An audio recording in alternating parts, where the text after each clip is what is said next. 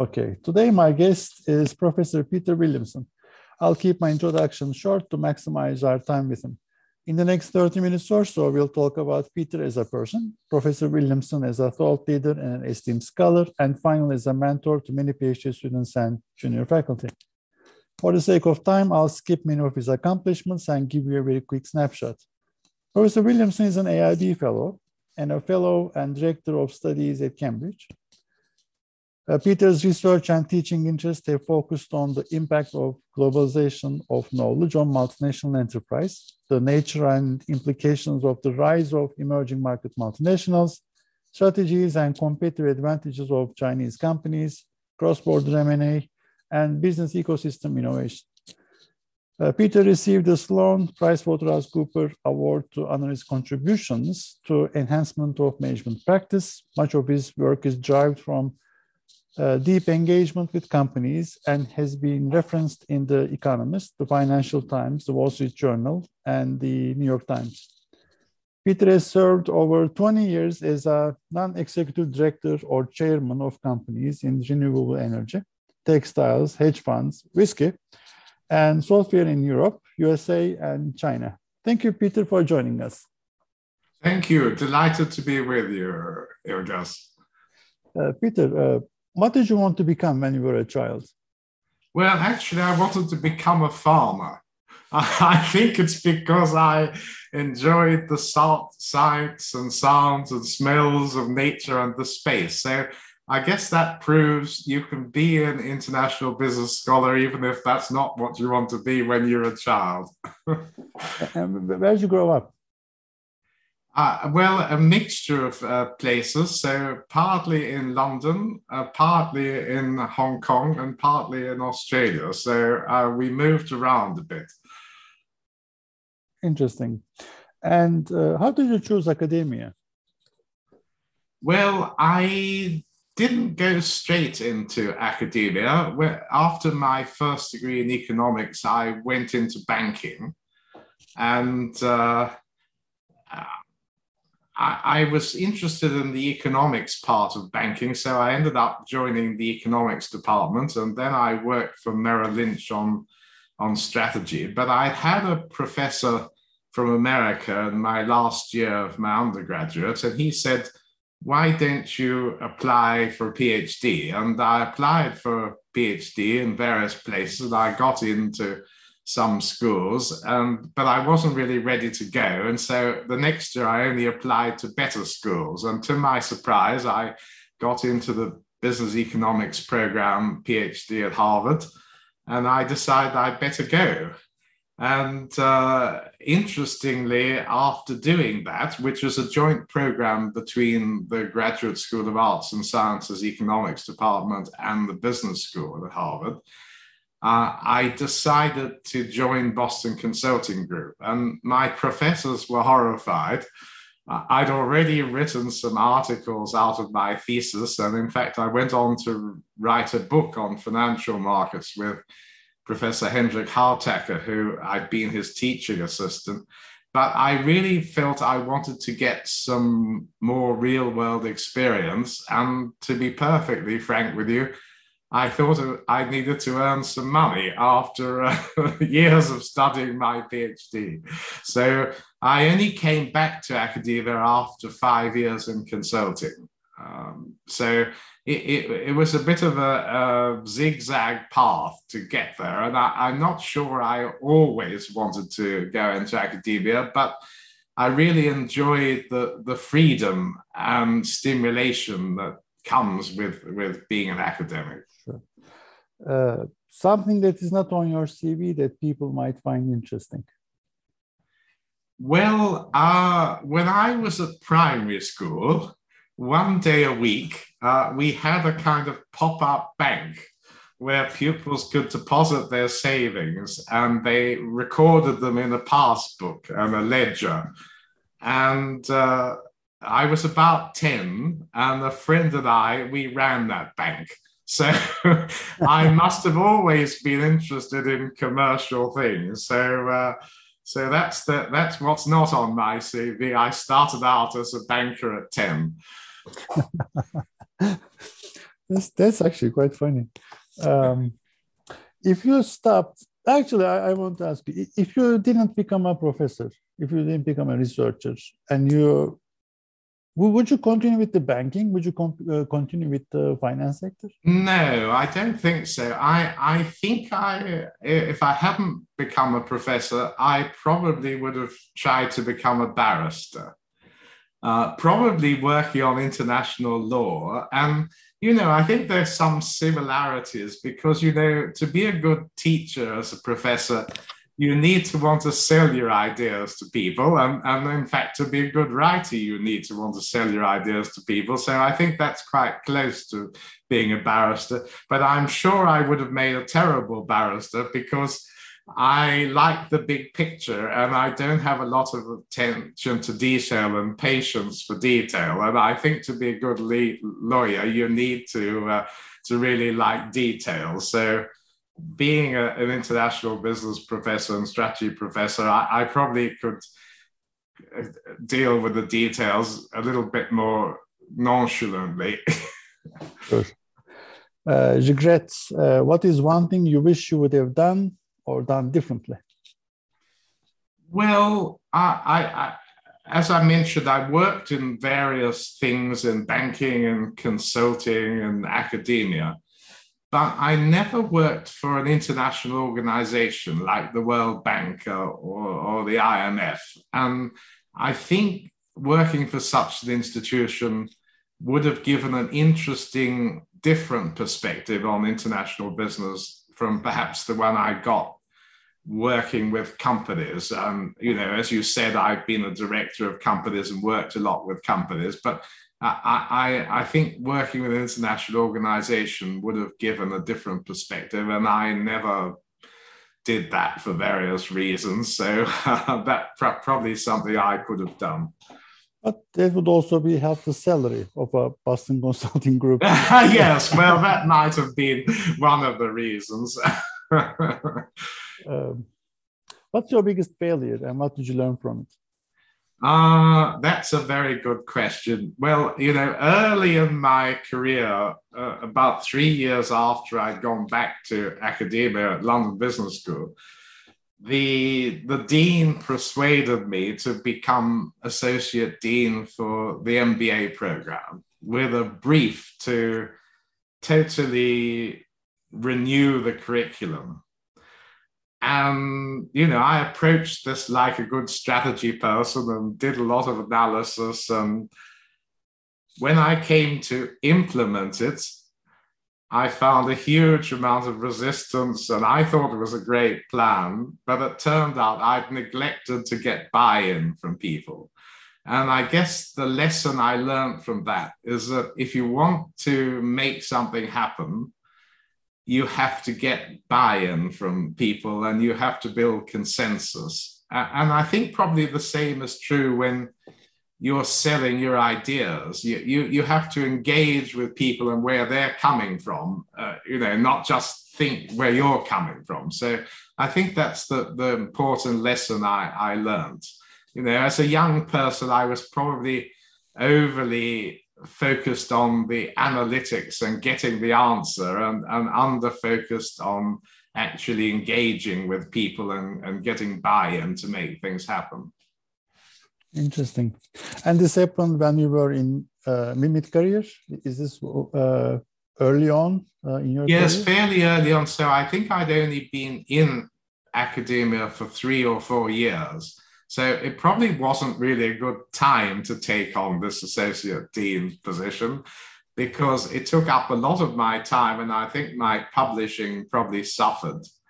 But it seemed like an opportunity and I thought MBA programs were getting a bit stale and the curricula needed to be revitalized and so on. But actually, I wasn't senior enough really to know how to be a good leader and manager in a business school. What are you most passionate about? I think I'm most passionate about influencing people. I think a lot of work that academics do. We enjoy the intellectual side. We enjoy talking to other academics and so on. But I think that probably because of my background with one foot in business and one foot in academia in my career, I'm very passionate about influence. Sometimes people ask me, what should be the goal of business schools? And I say influence, either influence through policy or influence through students who go on to become leaders in different businesses or so on. But I think I'm quite passionate about what we are doing actually having an impact on the world and influencing the real world. So, Peter, how do you explain your research and the importance of your research to people who don't read academic outlets or who are not in academic mindset? Yeah, well, that's a good question. And I sometimes, well, fairly often, again, because I work outside academia as well as inside, I do have to do that. And I suppose what I tell people is I help companies work out how to expand overseas and be successful abroad, both by teaching executives and as a company director and a consultant. And I guess that goes back to this influence thing. I think multinationals can be a force for good in the world if they're properly run and they have the right objectives. And I think, developing that and bringing new ideas and skills from around the world to different places is a positive thing. And so that's what I explain to people I try to do. You said multinational corporations do good or can be perceived as doing good. About the recent emphasis or increased pursuit in nationalism, increased tendencies for isolationist policies, populism, what is the next 5 to 10 years of the field going to be looking at these type of ideologies gaining power? I must say I really worry about these trends because, again, I believe that interaction between people around the world is a positive thing and can have positive outcomes. So, this kind of retreat to protectionism and inward looking, I think is a bad thing. But I think in terms of what that means for the field, I think we have to look again at what globalization can look like, what globalization really means, and what will be the next phase of globalization as we move forward, and how it will be changed by this kind of pushback that has happened. So I think a lot of IB scholars, including myself, more or less assumed that globalization was good and everybody would understand that. Of course, we knew there were some losers from globalization, and part of government policy is to try to compensate those people who are losing or help them move into different activities. But I think because of that, we underestimated the impacts of globalization on the way people were feeling, what they were worried about, the uncertainties they faced. And therefore, I think the field needs to think about how do we make the next phase of globalization perhaps work better for a broader range of people? How do we think more about compensating or avoiding some of the negative impacts of globalization? And I think there are real questions about what will the next phase of globalization look like? I mean, the data show that if you look at globalization in terms of trade or even in foreign investment, the integration of the world is more or less stalled. But what hasn't stalled is the flow of information and knowledge around the world. That's even increasing, perhaps even exponentially.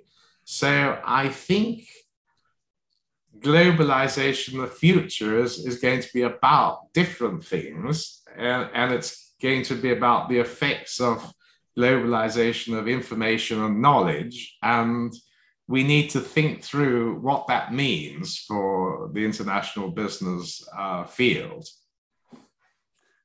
In an interview with Eleanor Vesney, she was talking about how the information flows are different because the MNE was established, first of all, as a local entity, and then the assumption was that the local managers would gather and operate locally, but information flows would be more local, adaptive, etc. But the information flows actually work the other way around, and information was gathered for headquarters, and the entire reason of the foreign location was to gather information to the headquarters, and it is a different perspective. So, I mean, there's something to be said about the future of globalization. I mean, you're an expert in this area, but I'm really skeptical. Yeah, I think it's a very interesting, in another sense, which what you just said about your previous interview made me think about this. You know, globalization has created a sort of sameness and flow of information from headquarters around the world. But at the same time, I think globalization is making local differences even more important. And in fact, they're even more important for competitive advantage, because as everybody has the same global knowledge that's flowing around the world, actually the difference becomes in the knowledge that can't flow around the world, that is locally embedded. And therefore, maybe competitive advantage is going to be more about what you can do with that local knowledge and local differences than the global one. The global knowledge might just become a table stake. I think you see this in the digital industries. I've been doing some research on this recently as to why some digital industries become global and some digital industries, the global players fail. And, you know, a lot of these digital industries like ride hailing or food delivery, they require an enormous amount of integration with the local institutions and customers and suppliers. And that's a very local problem. And actually, the capabilities on the digital side, everyone has them. You know, the people in China have them just as well or better as the people in the US or, you know, Indonesia or wherever. So actually, competition is becoming in some of those industries more about how successful you are at managing local integration. Thank you. Peter, do you write every day? Sorry? Do you write every day? Do I write every day? No, I don't write every day. I've actually written 10 books in my career, and when it comes to books, I find if I don't work for a week at a time, I can't make any progress, because you sort of have to get into the story of the book. And you can't write all day, every day over that week. You can probably only do about half a day at a time. Then you need a rest and to think and so. When it comes to articles, I can do them a bit more piecemeal, you know, a bit each day. But I still need blocks of time to work on them. I think this is one of the problems with modern life, is that, emails distract us, and text distract us a lot. And I think, to really write something important, you need to have time both to reflect and to really get into it when you're writing it. I want to ask about creativity in writing, creativity in coming up with these great ideas, and even topics for a book, because it's quite different than writing a paper. A paper is 30, 40 pages. A book is, I don't know how many hundred. And one idea, it is consistent throughout the book, which is quite difficult to do, actually, if you're trained in writing articles. So how does your mind think? And what does your mind think of when it's thinking in terms of state of idle curiosity? Idle curiosity. I think idle curiosity is often I'm thinking about how does our idea of internationalization change? How is it changing? How are people thinking about the relationship between the international world in this era of globalization?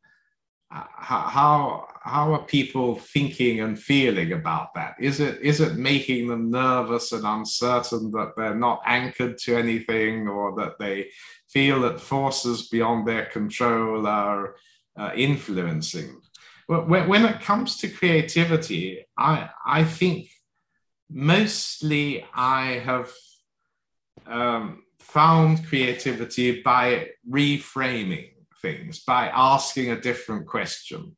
Sometimes I've come up with that different question, by being out in the real world with companies and organizations and so on. But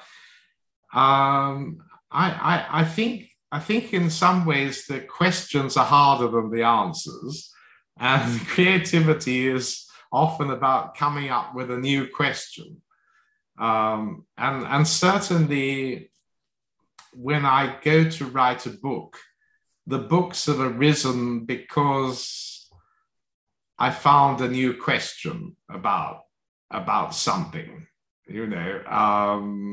My most recent book was with Arnaud Demer, was on business ecosystems and how do you lead a business ecosystem around your company. And I got into that because I kept coming up against the question in the corporate world, how do you deal with disruption and uncertainty? And what I noticed is that what companies needed was a broader range of capabilities that they didn't have inside their company, and an ability to discover how to create a new value proposition by working with other people. And that needed to be flexible. So when they started out, they probably had an idea in their mind where this new value is, but not actually how to achieve it. And only by working with other partners did they actually start to converge on the answer to that question. So I think questions are very, very important. I think we're trained to spend a lot of time and tools and techniques on answers, but I think actually you achieve more if you ask a new and different and relevant question. About the progression in the field from where we were and where we're headed to, you've seen a lot of trends, a lot of shifts, and some sort of an evolution of the field.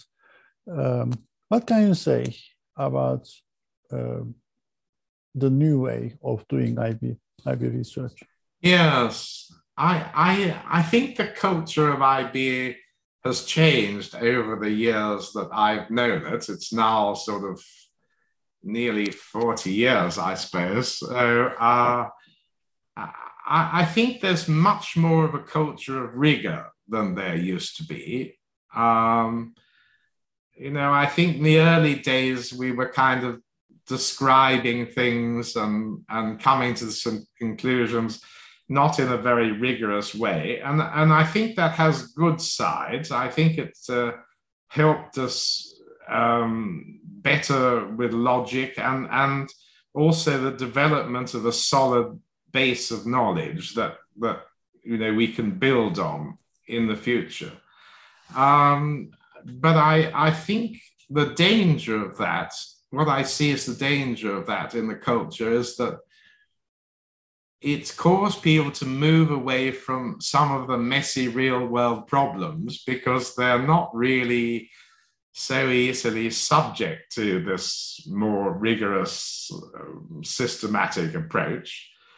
And that means we end up kind of talking to ourselves. And there are some really important problems out there that are really messy. And I think, we need to try to tackle them. But because they don't fit, easily fit with a kind of the models we're using or a rigorous approach, sometimes we might shy away from them. And I think that's a pity. I mean, you're talking about relevance of research, right? How relevant is our research to practitioners and all these companies that you're consulting with or talking to? Well, what's keeping them awake at night? And how relevant is our research? Yes. Well, I'm afraid to say I don't believe it's relevant enough. What's keeping them awake at night? Well, a couple of things. The first thing is, what is the advantage of being an international or a multinational in this global knowledge world where information and knowledge is flowing around? So the theory of why it was good to be a multinational is largely based on the idea that multinationals could move certain things around that markets and other mechanisms were not very good at.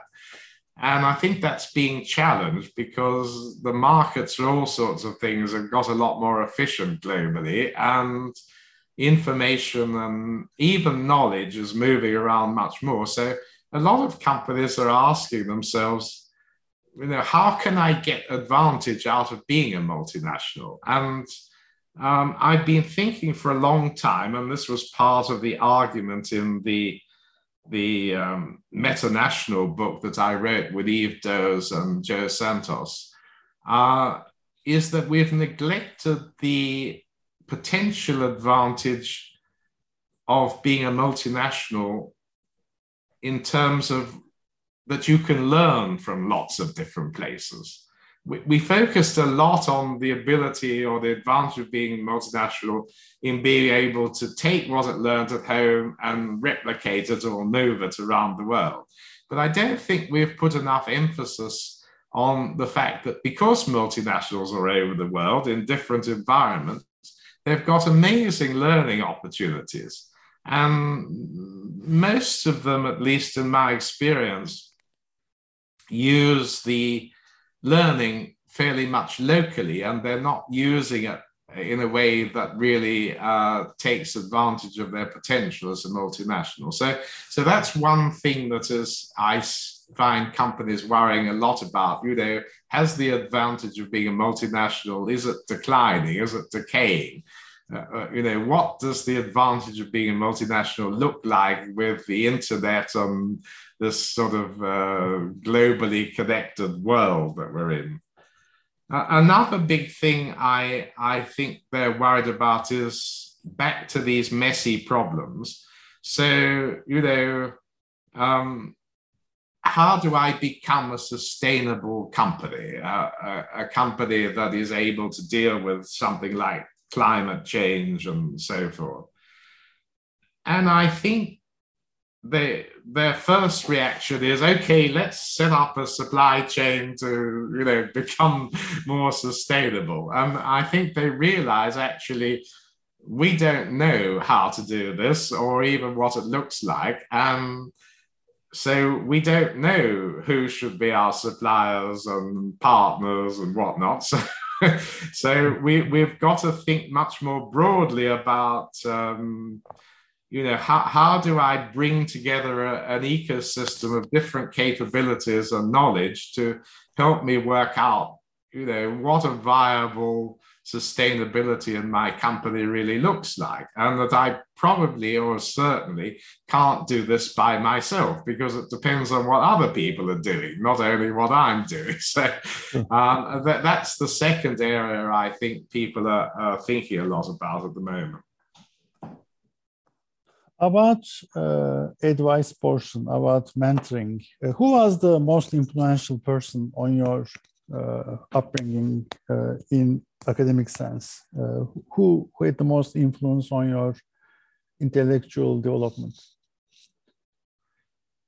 I think the late Professor Richard Caves and Michael Porter, I mean, both of them were my thesis advisors. And I think they had the biggest influence because they helped me see how I could apply my knowledge of the discipline of economics to business problems. And that had a big effect on me, I think. Obviously, some of the important IB scholars like John Dunning and so on had a big effect also on how you bring some of these things into the international business context. But I think a lot of IB relies on underlying disciplines of various types, whether that be sort of sociology or psychology or economics. And therefore, I think, the people that have influenced me have helped me see how I could apply different disciplines to the IB field. And of course, because I'm trained as an economist, I tend to apply economics to it. But other people have shown, how to apply sociology or psychology or different things like this or mathematics to the IB issues. But currently, the training in IB scholarship is much focused in very specific research questions even. So the doctoral student knows his paper and he can know those 40 papers, 50 papers that he's citing, but really they are not really discipline trained. So I want to ask you about the common mistakes that you see across junior faculty and PhD students, things that they are doing that they shouldn't do. And things that in your opinion, should be good advice for them to follow. What would those be? Yes. So the first thing I'd say is a failure to check the kind of results of their theory or empirical work with what I might call the real world common sense test. So,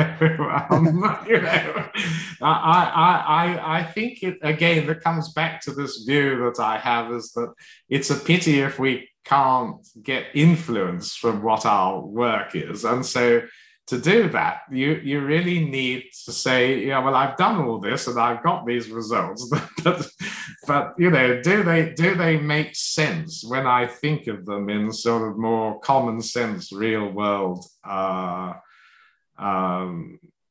terms? So I think that's the first thing. The second thing is I find a lot of, especially PhD students and young researchers, they work with data and they do certain empirical work with their data, things I wouldn't know how to do now. They're too sophisticated for me since I learned econometrics and this kind of thing a long time ago.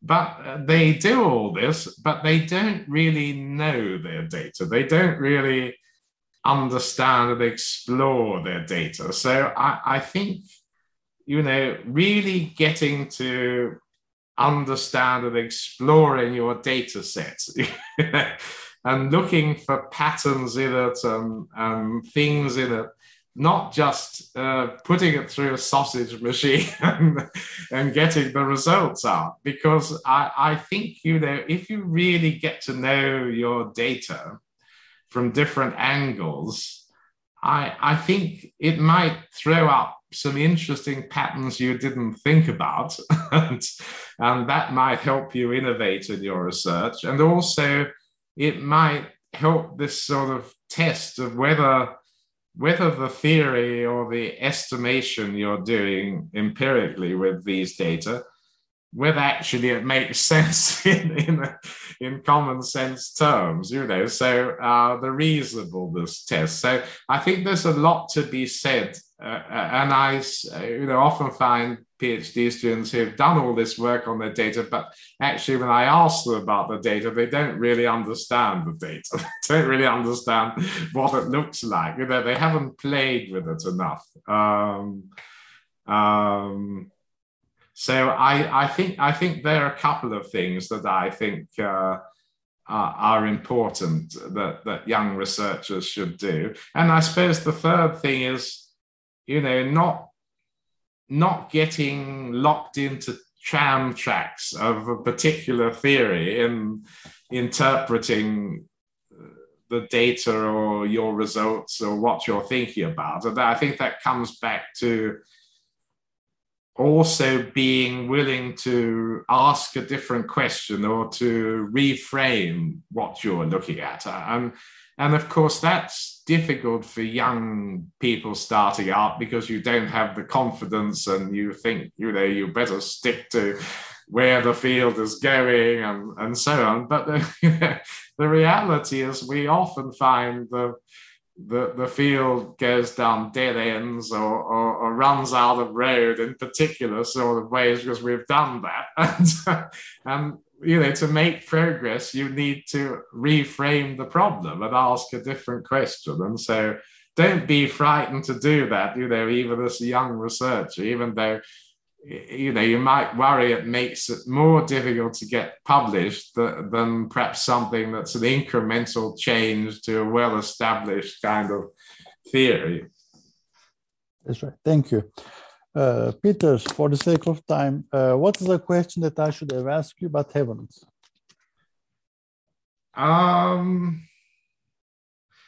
I think it mainly follows on from what I said about the changing nature of globalization. So I think the question perhaps would have been good to ask is, how is the context of IB changing?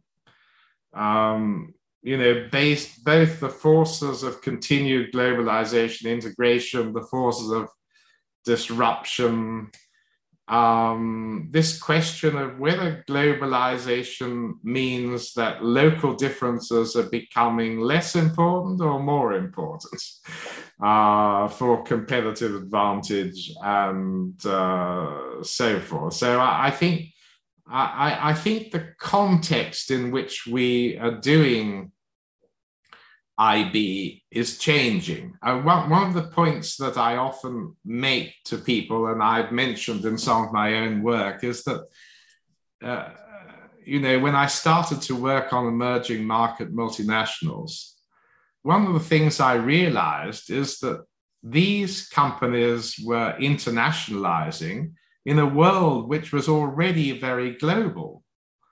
That was very different from the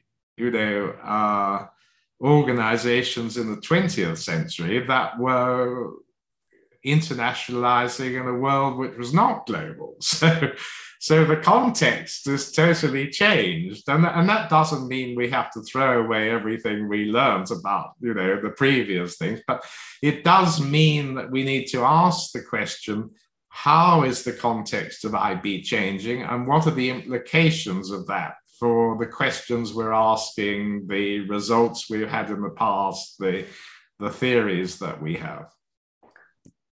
Thank you so much for your time. This was very helpful. This was very informative. I'm sure the audience will agree with me. Thank you for your time, Peter. Thank you. It's been a pleasure. Thank you for your questions. And thank you for giving me the opportunity to join you. Thanks.